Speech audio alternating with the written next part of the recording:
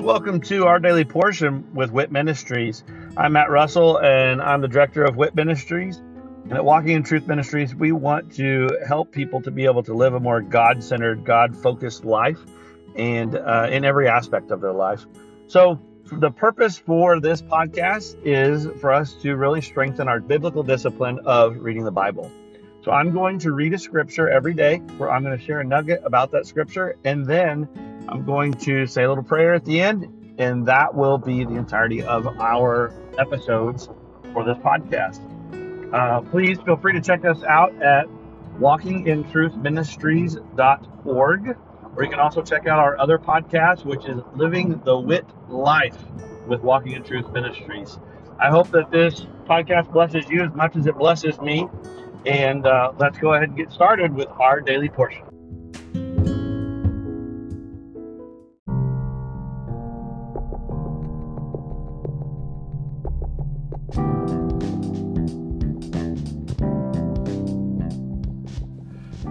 Are you concerned about what the future holds? Are you confident that the retirement plans that you have today will still be secure tomorrow? Let us help you by clearing up the uncertainty. This is Matt Russell, the director of Whit Ministries.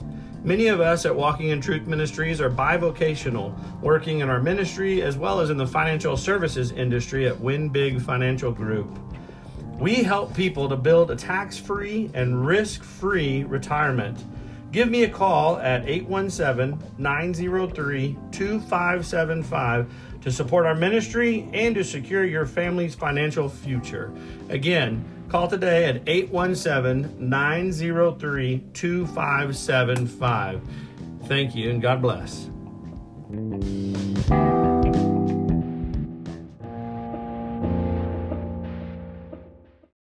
Genesis 34. The treachery of Jacob's sons. Now Dinah, the daughter of Leah, whom she had borne to Jacob, went out to visit the daughters of the land. When Shechem the son of Hamor, the Hivite, the prince of the land, saw her, he took her and lay with her by force. He was deeply attracted to Dinah, the daughter of Jacob, and he loved the girl and spoke tenderly to her. So Shechem spoke to his father Hamor, saying, "Get me this young girl for a wife." Now Jacob heard that he had defiled Dinah, his daughter, but his sons were with his livestock in the field. So Jacob kept silent until they came in. Then Hamor, the father of Shechem, went out to Jacob to speak with him. Now the sons of Jacob came in from the field when they heard it, and the men were grieved, and they were very angry because he had done a disgraceful thing in Israel by lying with Jacob's daughter, for such a thing ought not to be done. But Hamor spoke with them, saying, "The soul of my son Shechem longs for your daughter. Please give her to him in marriage. Intermarry with us, give your daughters to us, and take our daughters for yourselves. Thus you shall live with us, and the land shall be open before you. Live and trade in it, and acquire property in it." Shechem also said to her father and to her brothers, "If I find favor in your sight, then I will give whatever you say to me. Ask me ever so much bridal payment and gift, and I will give according as you say to me, but give me the girl in marriage." But Jacob's sons answered Shechem and his father Hamor with deceit, because he had defiled Dinah, their sister. They said to them, "We cannot do this thing to give our sister to one who is uncircumcised, for that would be a disgrace to us. Only on this condition will we consent to you, if you will become like us, and that every male of you be circumcised. Then we will give our daughters to you, and we will take your daughters for ourselves, and we will live with you and become one people. But if you will not listen to us to be circumcised, then we will take our daughter and go." Now their words seemed reasonable to Hamor and Shechem, Hamor's son. The young man did not delay to do the thing, because he was delighted with Jacob's daughter. Now he was more respected than all the household of his father. So Hamor and his son Shechem came to the gate of their city and spoke to the men of their city, saying, "These men are friendly with us. Therefore let them live in the land and trade in it, for behold, the land is large enough for them. Let us take their daughters in marriage and give our daughters to them.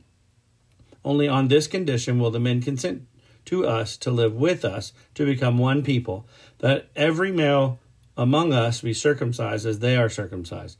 Will not their livestock and their property and all their animals be ours? Only let us consent to them, and they will live with us." All who went out of the gate of his city listened to Hamor, to his son Shechem, and every male was circumcised, all who went out of the gate of his city. Now it came about on the third day, when they were in pain, the two of Jacob's sons, Simeon and Levi, Dinah's brothers, each took his sword and came upon the city unawares and killed every male. They killed Hamor and his son Shechem with the edge of the sword and took Dinah from Shechem's house and went forth. Jacob's sons came upon the slain and looted the city, because they had defiled their sister. They took their flocks and their herds and their donkeys, and that which was in the city, and that which was in the field, and they captured and looted all their wealth, and all their little ones and their wives, even all that was in the houses. Then Jacob said to Simeon and Levi, "You have brought trouble on me by making me odious among the inhabitants of the land, among the Canaanites and the Perizzites. And my men, being few in number, they will gather together against me and attack me, and I will be destroyed, I and my household." But they said, "Should he treat our sister as a harlot?"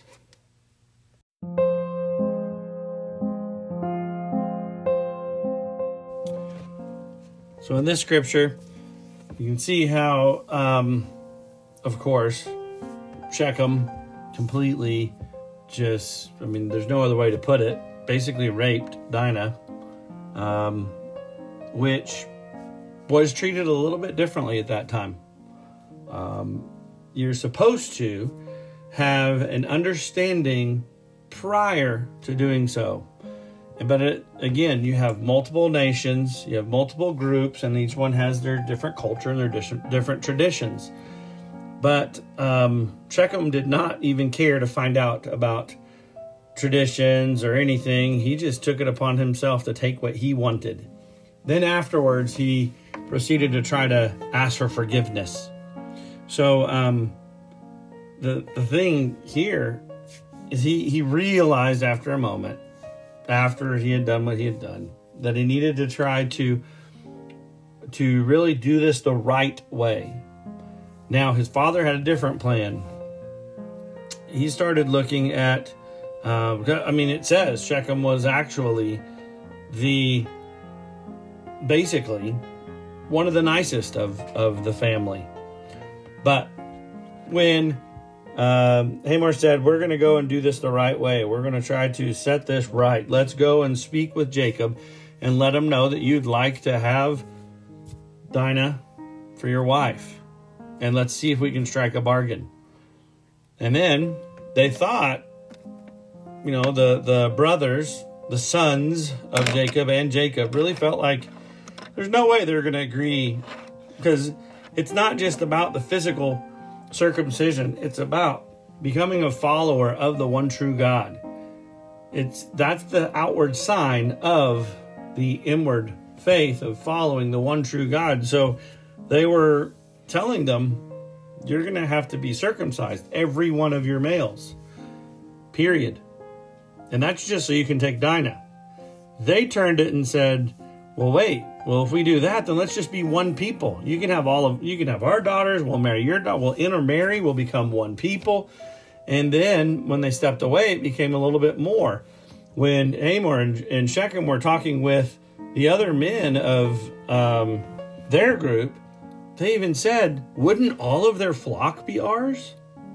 They started thinking beyond just the daughters and started looking into what would be considered wealth. So all of the riches, all of the flock, the servants, the everything, if we make them a part of us and we're all one, we gain everything they have. That's not an intertwining of families. That's a takeover. And I really feel that's what the brothers, Levi and Simeon, they just can't handle that anger, and they're not feeling this settling. They have been wronged. Their sister has been wronged, and they don't like the deal that has been struck, because they don't feel as if it's going to be followed through in the way that really benefits both parties. And so they take it upon themselves. Now, right or wrong, at this time, they were handling the justice on their own. They were sticking up for their family and going to take it. They out to handle the situation, period. And they're under the law of an eye for an eye. And so they go and they understand that these men aren't going to do what's best for both parties. They're really just looking to do what's best for themselves, and they've already raped our sister. So they didn't want there to be a bargain at all. Now, that's hard to really translate into our lives today. Unless you've faced something so serious as that, and I've faced that. And the thing is, you want to take justice into your own hand. You want to go and make things right. You want to go and find the guilty party, and you want there to be a justice, a reckoning. It's not a revenge. That's not really what it is. It's not that there's vengeance involved or a vendetta to be settled. It's justice. If you attack, if you murder, if you rape, then human nature is we want to make it even, justice. So it's hard to be able to set back, and it was very difficult for me to be able to set back. I'm not saying that I always, when faced with these kinds of situations, behaved appropriately, but now I know that that's God's. There's no one better to bring justice in that situation outside of God. God does it better than anyone else. And I do believe in redemption. I do believe in forgiveness, and I do believe that people can turn from their wicked ways. Otherwise, there wouldn't have been no hope for me. But I'm thankful that now I have the courage to be able to step back and understand that the justice is brought about by God. I don't need to do it by my hand. Now, I also can say that I pray and pray often that I'm not in that kind of a situation ever again, because it is not an easy one to be in. So I pray for all my loved ones to be protected and taken care of, that I wouldn't have to face such an enemy, that they've done such vicious things. But again, it's God's. Hand it over to God. So, Father, thank you that you provide for us, but you also protect us, and you're there. Sometimes circumstances make us feel like we're all alone, but you're still there, and you're there to make things right. You're there to make things just, and you're there with just who you are. And there's no one who can do it better than you, Father. I pray that I have the courage to be able to, if I'm ever put in any situation, that I could respond appropriately within your law, within your statutes, and doing what is right, not taking it into my own hands unless that is what you will me to do. Father, I want to follow your guidance, and I'm so glad that you're there to guide.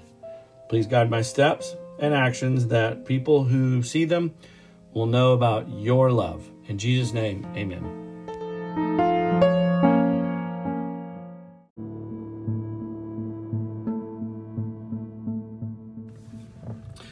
Thank you for joining us today, and I hope that that blesses you, either as an individual or with you and your other loved ones.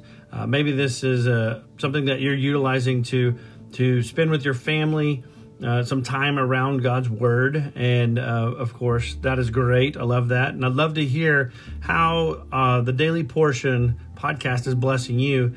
If you would, just go to our website at walkingintruthministries.org. And go on there and just drop us a little note about this podcast or one of our other podcasts, or even just check out the events that we have available. But again, thank you very much, and look forward to seeing you again tomorrow as we dig into our daily portion with WIT Ministries. God bless.